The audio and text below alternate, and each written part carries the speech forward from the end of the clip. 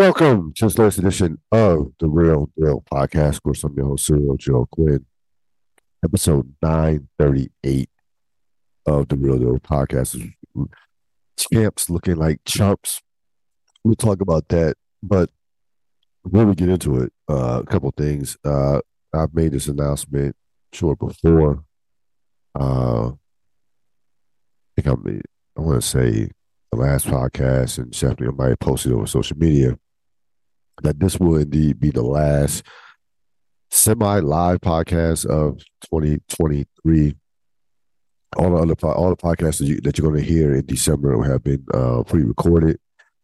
Any stuff that I record moving forward is going to be going push forward to 2024. So yes, I will be recording more podcasts before this month is over. You're just not going to hear them until 2024, whether it be interviews or even the rest of the season 3 of Snowfall, which I believe I put 5 episodes out there. So I have 5. There are 5 episodes left.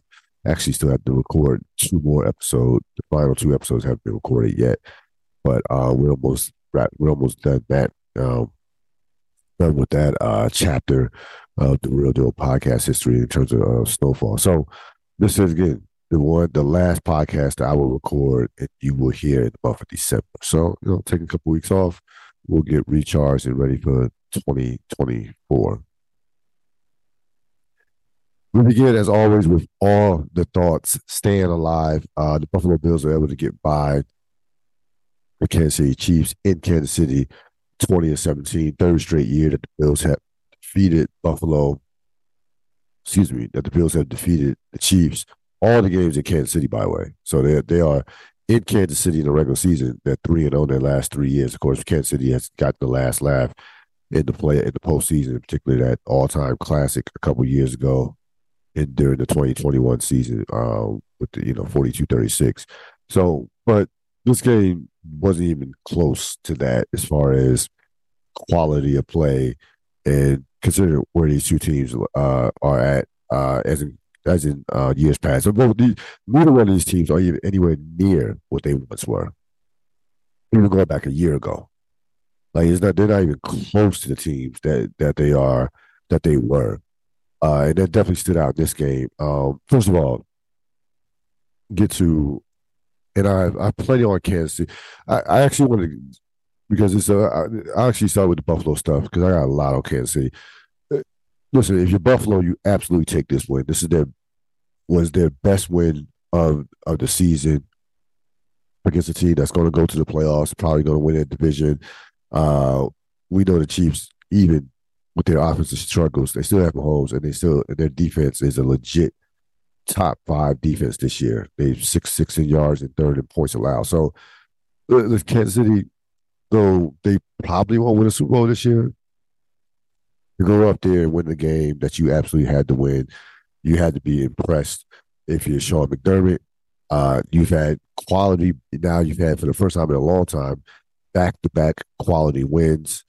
Last week they outplayed Philadelphia and should have won, and this week you get the win over the other Super Bowl participant from last season. Now, listen, the offense is the offense at this point. Yes, you're counting on Josh Allen as well as you should be, and I'm gonna get into that in a second. This whole narrative about there's too much on Josh Allen, it's a bunch of garbage. But listen, the offense is the offense. Until they get that situated in the offseason, whatever happens, this is how they're gonna be times where the offense looks spectacular, and there are gonna be times where they look like just a bottom of the 3rd league offense. It's just I would love to. I can't figure it out. I mean, again, we've had theories about this whole idea of offensive philosophies, of organizational philosophies, and everybody not being on the same page. We understand that everybody is not on the same page as far as coach, general manager, owner, vice, and front office personnel. We get that, but Buffalo, and I'll get to Allen. Looking at the AFC, they are, like I said, they are in a spot where they're going to obviously go 4-1 to get to the playoffs. But I'm telling you right now, the way the AFC is looking right now, just get in the playoffs. There's no one that's like I'm looking at the landscape of the AFC. No one scares me. Like no one's. Again, the Joe Burrow injury was just was one of those injuries that will not be talked about enough in the immediate. But we're gonna look back and say that injury could have definitely changed the landscape of the entire of the AFC of the AFC because I would take a Cincinnati team with a healthy Joe Burrow over anything that I see right now in the playoffs. Anything that I see. So if you're Buffalo, bring it back to Buffalo, just get the post, just get in the playoffs. Don't worry about this season. Just get in the playoffs. You have absolutely an opportunity to do damage if you get in the playoffs. Okay, Kansas City. Um, listen, and no, let me get back. Let me one last thing on Buffalo. I'll get to Kansas City because I had a lot on Kansas City. I don't want to hear about Josh Allen being given too much to do, and too much is riding on Josh Allen. When you are paying a guy like top dollar as a franchise quarterback, as a guy who's a legit top five quarterback, is going to be a year in and year out an MVP candidate. There's no giving him too much, him having too much to do. That logic, that narrative, it doesn't exist. I don't want to hear it, especially when you know he has talent on the offensive end. Offensive end. This is what happens when you get paid like a superstar franchise quarterback. Your talent, your ability to make guys better affords, it first of all, you have to be that guy if your team's going to have any success because you're not going to be able to afford everybody. I think right now, the way it stands, you can get away with paying one receiver, offensive line intact, so one dynamic offensive lineman, and that's it. You cannot have multiple receivers. And with that being said, with a quarterback like Josh Allen, Jalen Hurts, Lamar Jackson, who are going to eat up your salary cap, and them eating up your salary cap, they have to do the most. That's just the way it is. Quarterback gets too much blame, the team loses, too much of the credit, the team wins. That's just the way it is. So I don't want to hear about the whole, well, Josh is too much on his shoulders. He has big shoulders. And again, when you are the guy, you are supposed to make up for any holes or a lot of the holes, cover a lot of the holes that the team has. Period, point blank. That is a part of playing the most important position in team sports. So it is what it is. Like I don't sit up here and coddle Josh Allen when he's playing well, when he's running around. You're calling him. This guy could win multiple MVPs, and he's Josh Allen's. Wow, we've never seen somebody. He's one of the strongest arms we've ever seen. Okay, cool. He does have all that physical talent, and he can be overpowering as a just offensive weapon, especially when the balance of run pass is in a nice rhythm, which has been rare this season for Buffalo. So he can overwhelm your defense. Um, we know what he can do, but the bottom line is, I don't. When you're making that type of money, I get to the money. I speak on the money because that is how you manage your money in the NFL is a part of whether or not how successful your team is going to be in terms of managing the salary cap and not wasting on certain positions. Quarterback is a position that's going to get paid. You have to be a superstar quarterback to get top dollar anymore. That's how bad quarterbacking is, and that's how important it is.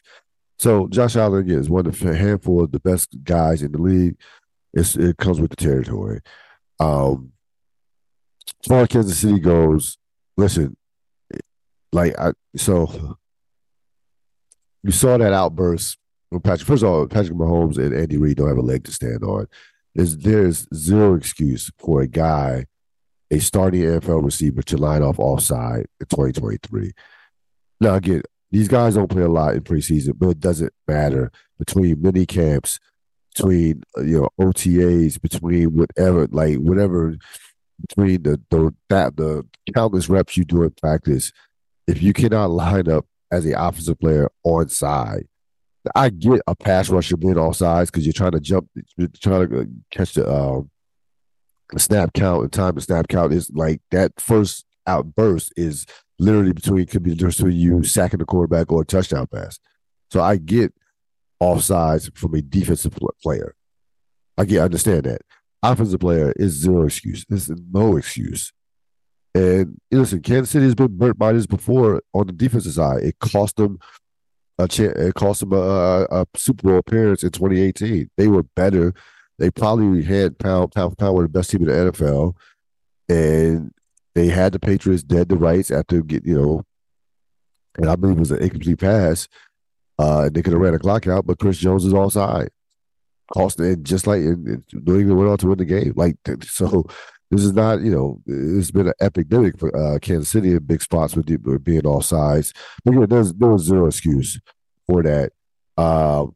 Andy Reid, Patrick Mahomes in particular, did not have a leg to stand on as far as the complaining about the officiating. The officials absolutely made the right call. The official after the game and on NBC made it a point to say they are emphasizing this in 2023. Like, period. It's been called 11 times in 2023. So they emphasize, I'm sure a letter went around or email, whatever, went around the league. These teams, all 32 teams said, hey, in terms of rules, the rules and things of that nature, we're going to be looking at this more closer. But what Patrick Mahomes said was not about the officials. That outburst was not about the officials. That outburst was, let me just point the finger in every direction except where it should be, and that's my wide receivers. That was Patrick Mahomes, in a sense, protecting himself from himself, because the frustration had got to a point to where it just had to come out. If they lost this game, it was going, and if they lost this game and the offense struggled like it has been the entire season, again, another game under 20 points for the Chiefs. That is 6 games under 20 points this season. Their offense hasn't even cracked 300 points yet, and we're through 14 weeks. Again, they are on pace for the worst, easily their worst offensive season in the Andy Reid, Patrick Mahomes era, which started back. His first full season was 2018. So that was Patrick Mahomes getting out all the frustration that he had been pinned up for basically the entire season. It had to come out somehow. It had to come out. That was not about an official's call. That call was as clear as day. I mean, there's no debating that. He's offsides. He was clear. Again, it wasn't like by a centimeter or a millimeter. The dude with his toe, his body, it was clearly offside. The official has to make that call. An official that doesn't make that call, he probably won't do a playoff game. That's how egregious of a call that would have been had they not called, had it been missed. You have to make that call. It's like I would have been official. It would have been with the quickness I made that call. But it wasn't about that. It was about Patrick Mahomes getting out all that pent up frustration. Their receivers, Valdez Scantling and Cartier, Cartier's, I don't pronounce his name. Cardias Tony combined 5 catches for 47 yards. 5 catches for 47 yards. And Brady had to go through this similar, looked up some years, because remember, before, it was kind of in between, this is before they got Randy Moss. This is before Gronkowski and Hernandez. This is before Moss and Wells Walker. There was a couple of seasons following the 2004 Super Bowl win, 05 and 06. Both years they make the playoffs, but this is where the offensive talent hit a low in the Brady Belichick era as far as personnel. They had receivers in that. The 2 years they were 26-8. 1 year got to divisional, 1 year got to conference championship. So it wasn't horrible. They were still in the mix, but offensively they were lacking. Um, you're talking about these were Brady's receivers during that 2 year period. Rashae Caldwell, David Givens, Ben Watson, Deion Branch, an older Deion Branch, and Troy Brown. That was their receivers. And even Belichick was like, nah. Yeah, we can't do this. Can't win like this. Especially, remember, that was the miraculous comeback that Peyton Manning made. I think they were now 21-6 in the AFC the 06 AFC Championship. And New England took a look at their roster and say, to compete, this is prime. This is Peyton Manning in his absolute prime. To compete with that guy, we're going to have to score some points. Because Peyton Manning had figured them out in that second half.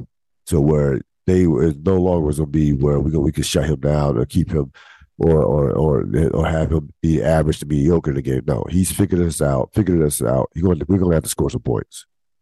And they go out and get Wes Walker, of course, Randy Moss, and Dante Stallworth. And of course, we know what happened in 2007, 18-1, and the rest was history. But Kansas City now is in that mode, that stage or phase of this run to where you got to reload offensively. I don't care. I mean, Andy Reid's one of the smartest offensive play guys that we've seen of this generation, and one of the great offensive minds ever. I don't care about your play calling, your schemes. You got to have at least one outside threat. Kelsey no longer. Again, I told you what to do. I told you what the deal was a few weeks ago. What I would do with Kelsey. It is very simple. I'm like neutralizing him and taking my chances with everybody else. I dare anybody else to beat me 1-on-1, but he's not beating me. And this game, 6 catches, 83 yards. He is also an aging tight end. I know he's coming off an All-Pro season last year, but he's not getting any younger. Started talking. There was some hints of retirement with some of his, some with some of his comments, of course, this season. Has gone through a lot of. He has had some, a lot of surgery done on his body. So it's time to reset if you're Kansas City. It just is offensively. Again, you cannot waste these prime years of Patrick Mahomes. You can't waste these years with this. Those receivers this year have been hard to watch. They have been so bad between the drops and now not being on the lineup onside. And if you're Patrick Mahomes, you just can't imagine what the level of frustration especially when you've been used to just either having a great receiver, with a guy like Tyreek Hill who made everything easy, or just having a professional guy, like even having just regular, just professionals who can make the tough catches, run the right routes, and catch the damn ball. Like, it's just that simple. Their receivers have just too many drops. Like, they drop everything, those receivers. Like I said, this is going to be the worst offensive season Kansas City has had, maybe even going back to since Andy Reid has got there. It's on pace to be that. Dallas, San Francisco, we get another possible conference championship between Dallas and San Francisco. We've seen some classics. The catch, of course, with Jimmy Johnson and Troy Aikman, taking on Steve Young in the early 90s. Those 3 straight championship games, Dallas winning 2 of them. Matter of fact, the conference championship game in 92 was really ignited the Dallas dynasty that would go on to win 3 Super Bowls in 4 years, including back-to-back. So, right, I mean, listen, it's still not football played, of course, but these 2 teams are the 2 best teams in the conference, if not the 2 best teams in the league right now. I think Baltimore, I still probably would lean towards Baltimore, Dallas, but Dallas is definitely amongst the top 3 or 4 teams in the league. And San Francisco, when they're healthy, they're San Francisco. It just saw that to it. They are the most complete team and the best team in football when healthy. Right now, they are relatively healthy for the most part. Game of the week, Baltimore gets by the Rams 37-31. This is a very good game. The Rams have played top competition, whether it be the Eagles minus the Cowboys. whether it be the Eagles, the 49ers, and now the Ravens. Very tough over the course of the season. They've been the Rams have played very well this season. I understand that they're 6-7 now. I get it. There's going, they're still in the playoff hunt. They always have not been easy to watch this season, but again, they've been very feisty. Played hard in just about every game. Have only got they got smacked a couple of times. Dallas smacked them, but for the most part, their games have been extremely competitive, and it was no different in this game. This was a rare game that Baltimore had to win with its offense as the defense struggled. Matthew Stafford was spectacular in this game throwing the football. He really was. And again, the Rams played a very good game. I'm not knocking Baltimore at all because the Rams, are. I'm not saying that they're better than their record because your record says you are what you are, but they have definitely outperformed any expectation that I had for them. So I don't think again Baltimore deserves any criticism for that game being close. The Rams have, like I said, Rams have Stafford threw the ball well. They still have Cup. They still have some weapons on offense, not where it once was, but defensively, they have some young players on defense. And again, as a team, they just play hard every game. So this was a very good game. You get a punt return to a walk-off punt return. Obviously, a difficult way to lose, but the Rams had nobody to blame with themselves. They had a possession in the overtime. That's all you can ask for, especially when you don't win the toss. A possession that the defense got Baltimore off the field. You have a possession, you absolutely do nothing with it. So you're not more times than not, you're not going to get a second possession, especially on the road. So Baltimore, gets by. Again, I'm still not completely sold on Baltimore, even though I like their team more so now than I've had in past years. It's just something about Baltimore that you just don't completely trust.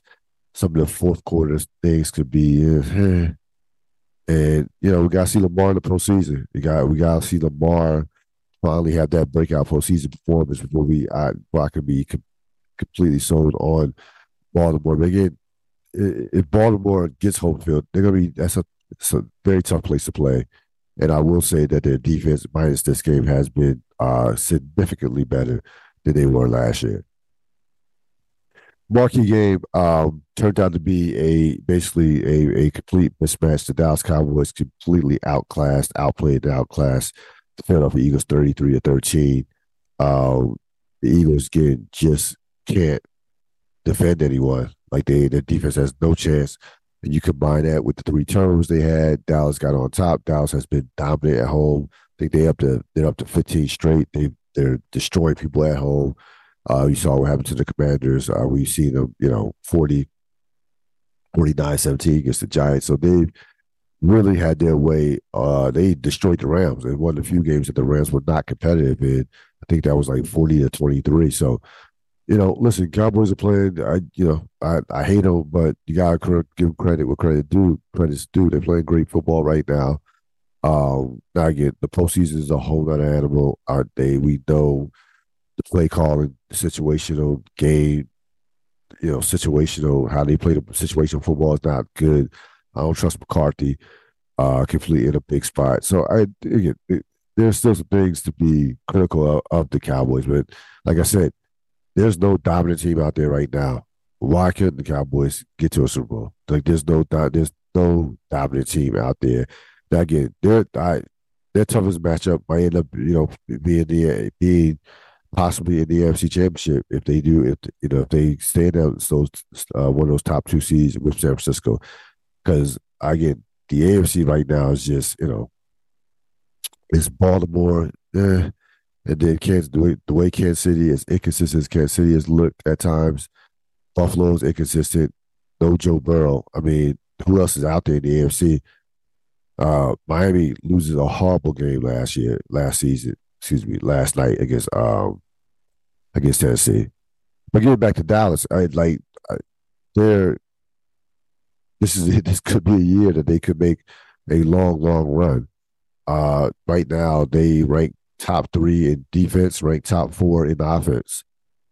And again, they've destroyed the lesser opponents.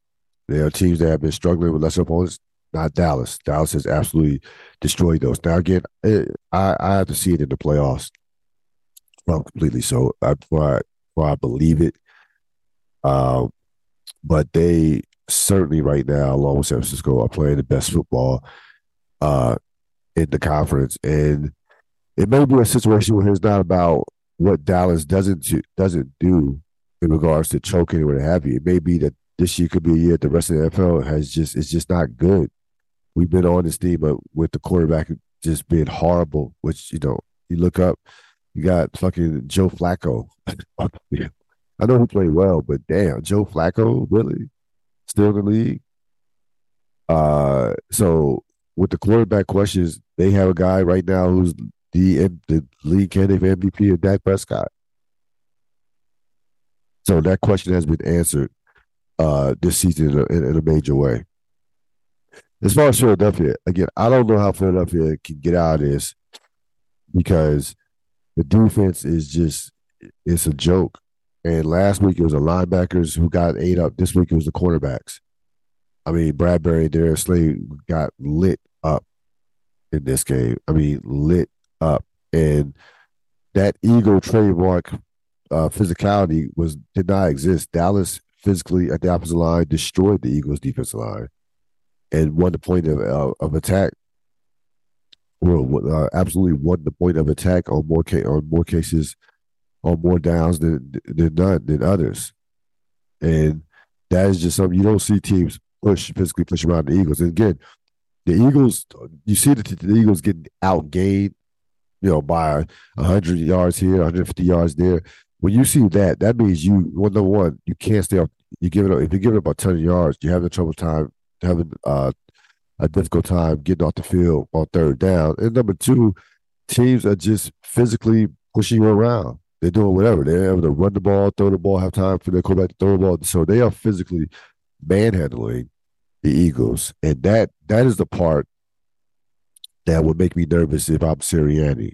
Like, we've prided ourselves on physicality, on being the bully. When the bully is getting punched back in the mouth, and they're not recovering. They have nothing. They're not fighting back or showing any resistance whatsoever. Dallas is not the most physical team in the league. They are a fast team. They can run a little power, but that's not like they want to get the ball outside to their receivers now because of some of the trust they have with Prescott.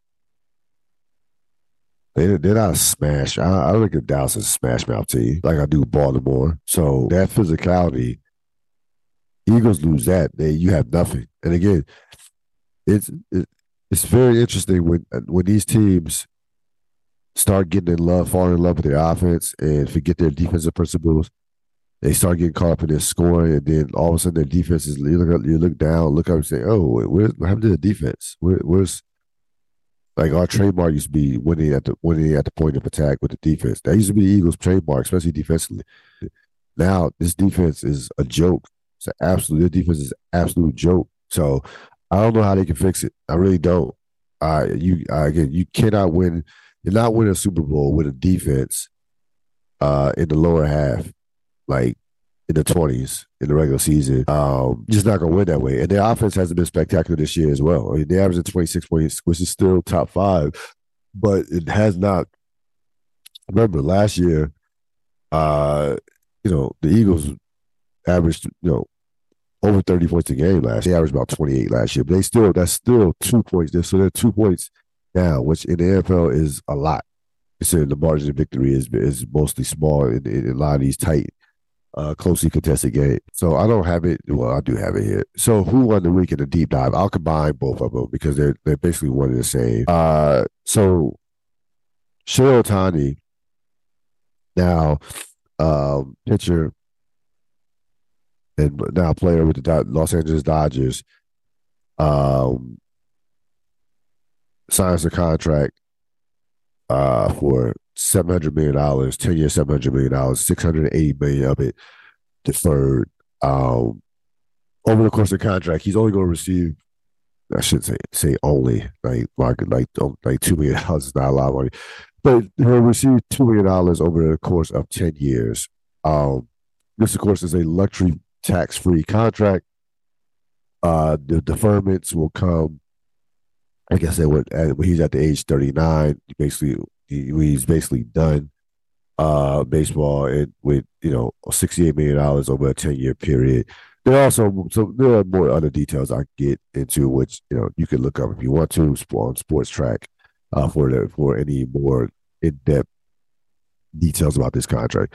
A historic sports contract. You saw the reaction from the other athletes who, of course, pay attention when it comes to money, pay attention to this type of stuff.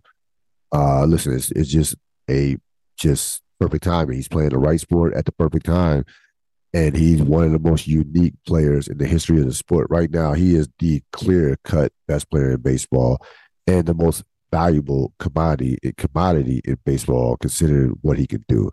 Talking about a guy that, in essence, is the modern-day Babe Ruth. We've never seen a player like this. I don't know too many people that were around when Babe Ruth was playing baseball. Probably that number is minuscule, to say the least. So this is a guy who has single-handedly electrified the sport. I'm telling you right now, I was down on the little baseball that I have watched in the last couple of years. I've watched, it's him 90% of the time, more times than not, who I'm watching to see. You're talking about a guy who, he won't pitch in 2024, but if you told me the next 3 or 4 years that he's going to win a Cy Young, I would not be surprised. Offensively, again, he is a guy, like, we know he's won 2 unanimous MVPs, which tells unanimous MVPs. So, the history of these contracts has not been good. In terms of the team winning, only in the top 10 contracts of all time, only Corey Seager has won a championship this year. Corey Seager had a 10-year deal for like $325 million a few years ago. So only somewhere in that vicinity, only Corey Seager with the Texas Rangers has won a championship. But if you're the Dodgers, you have to make this deal. Like, this guy, like, just you have to, especially if he's going to be as friendly as he was and as accommodating as he was with the contract. It's absolutely a bust. And again, what he tells you, first of all, how badly he wanted to play in LA, but it also tells you how smart he is as far as he's going to get his money, and he's in a unique position to where he's making so much money with endorsements that instead of what he's coming in and making $50 million a year in endorsements. You could take that to like 60, him being a Dodger with that legendary brand that they have. So you're talking about a guy who in essence will be making like between 50 and 52 and $62 million just off endorsements in a base salary. That's not playing checkers, that's playing chess. You get yourself with the franchise that you absolutely want to play for. It's in Los Angeles. You allow the team to make moves that doesn't cripple the salary cap. And that's what the luxury tax is in baseball. It's a salary cap. And they can go out there and get other players. And, of course, we know the Dodgers always have one of the best farm systems in baseball, like year in, year out, as far as player development. That's never been an issue for them. Even in the lean years, that wasn't an issue. So, again, it's going to be interesting to watch the impact of this contract and the impact of how it was structured. If I'm in the NFL, I am studying this for my quarterback, my superstar quarterback that gets paid like that much, gets paid that type of money, to where I can talk a superstar quarterback who's has a lot of endorsement money into deferring money. Like, you have to, with these salary caps becoming like tighter, and even though there's a lot of money, television money coming in basketball, you have to, if you're a general manager, somebody in the front office, you have to find a creative advantage, a loophole somehow to get an edge. Because it's not just about having the best players anymore. That's a big part of it, but you have to, even having the best players does not guarantee you success or let alone a championship. you have to be dynamic in the front office. I mean, you just have to, even in order to have a chance. I mean, Milwaukee may not have enough right now. They have two of the top probably 15 players in the league, including two guys who are on the All 75 fifth anniversary team, and it might not be enough because of some moves that they've had. They've had some moves that they've made that have cost them some resources. And again, the room for error is small in the front office. So if I'm a front office of another like in another league, I'm looking at I'm looking at this contract and I'm studying how it was done. I really am, especially in football and basketball. But again, this guy, again, he's not going to pitch in 2024, but he is absolutely must see TV. Again, I don't listen. Usually, I would knock the Dodgers, say, "Hey, another superstar, another hitter." You get both with this dude. You're going to get a pitcher. You get a top hitter and a top pitcher. Like, I don't know what. Like, I know again, he's not going to pitch this year, but the Dodgers are basically good every year. It's just when they get in the postseason. And again, this guy, he's going to like maybe he's the difference with that puts you over the top of the postseason. Maybe the pressure will not affect him from that standpoint. That he's been in a spot like that. We will get to see him in the postseason this year.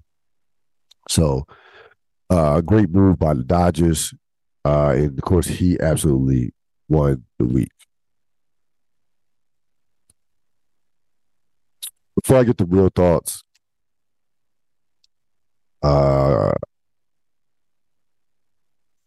week 15, a couple of big games. You have Dallas versus Buffalo, which should be a very good game. Both teams playing well, especially Dallas. Baltimore, Jacksonville, which is a Sunday night game.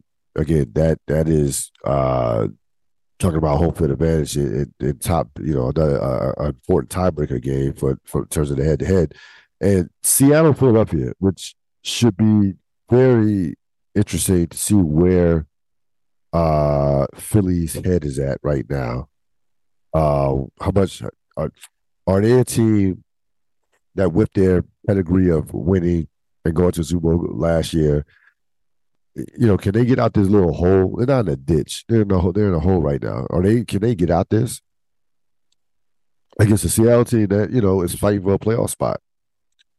And it's not a walkover by any stretch of imagination. So I'm very curious to watch Philadelphia in this particular game from a mental standpoint. I want to see how tough they are, or are they on a spiral that they won't be able to recover from. So the in-season tournament, the NBA, in terms of real thoughts, the NBA in-season tournament was absolutely a success. I wasn't high on it in the beginning, but the ratings, the excitement, the especially the last week lead up to a championship, the matchup, you got the perfect matchup of big time market star power as well as up and coming superstar in Tyrese Halliburton, and fun, young, exciting Indiana Pacer team that plays a game like the 1990 like the 90 UNLV Rebels in terms of just track meet, don't turn your head. One of the highest scoring teams, one of the most best offensive teams of all time, as far as just points and things of that nature, and field goal percentage. And so you got everything you wanted out of it. I don't know what the Lakers are doing in terms of hanging a banner. That's wild to me that you're a 17-time champion and you want to hang an in-season banner. I don't get that. But anyway, a success. The NBA has a lot of smart people. They'll tweak it. It'll be better next year, and I feel like I'll be all completely in on it next year. But that wasn't a big story from the in-season tournament. Biggest story from the in-season tournament was Zion Williamson, who right now career is at a crossroads, to say the least. Now, you look at his numbers. Like Surreal, what the hell are you talking about? He's actually 23, almost 23, 5 and 5, shooting 58%. Uh, it's still devastating in the post area uh, around the basket.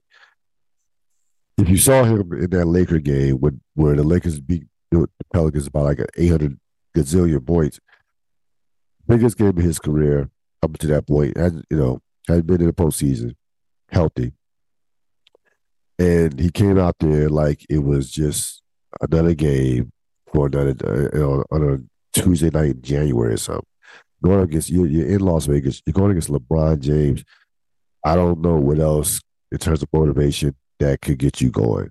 And I think with Zion, I'm telling you, it was a perfect storm of you go from structure and discipline to Duke and not really making any money, let's put that way, to being the face of the franchise, not a very strong organization as far as from a standpoint of a franchise. Like he has like all the power. You get your second contract, the big contract, and now you're coasting. You're coasting on your talent. You have no one to hold you accountable. Uh, Charles Barkley had Moses Malone way back when. Yo, you need to get your fat ass in shape. That's what he said to Charles Barkley. He said Barkley to this day says that changed the trajectory of his career. Like he probably would have ate himself out the league if not for Moses Malone. Whereas there's no forget about any Moses Malone on that team. There's not even a veteran presence. There's not even a solid veteran presence that to get into Bayern to that could get into his head on that team. Sorry, CJ McCollum is not it. Respected. I know he had the stuff with the Players Association and what have you is visible there. See him on ESPN, but he's not like these young guys. This like making the most money on the team matters in a real way, especially in 2023. The guys that make the most money basically run the team. That's just how it is. And the majority of them are younger players. The majority of them. So we've seen a number of young guys sign these just off the charts contract extensions. New Orleans has, they're gonna have to hope and pray that he turns himself around. There's nothing that I would see that like when we for a dude that's like 25 years old, 26. I don't think he's even 26. He probably is 24, 25, 20, probably 24 years old. He's way too young to be talking about fitness issues and eating habits. Like what you like that's like if I'm talking about your conditioning at this age, then it's clearly where you show me where your head is at. That you're not committed to basketball, fully committed to basketball. Like we're supposed to be talking about skills. Like, yo, you need to add a jump shot. You need to tighten up on your handle. You need to become a better passer. You're supposed to be talking about your conditioning. And you're the supposed franchise player. I'm talking about your conditioning. And again, that filters down to the rest of the team. Why would I follow? You want me to follow this dude? Yeah, I know he can play. He's our best player from a talent standpoint, but what about his work? What about his work habits? Do you think this dude's going to lead us to a championship? Trust me, those other players are thinking about these things. They are. I promise you. They are. And again, leadership, you could be a bad leader of people, like, and still be a leader. You could be bad and still be considered a leader. Leadership is not just, if you say someone is a leader, that doesn't exactly mean that that's a good thing. Because they could be a bad leader. Over the course of history, we've seen some bad leaders over the course of history in all facets of life.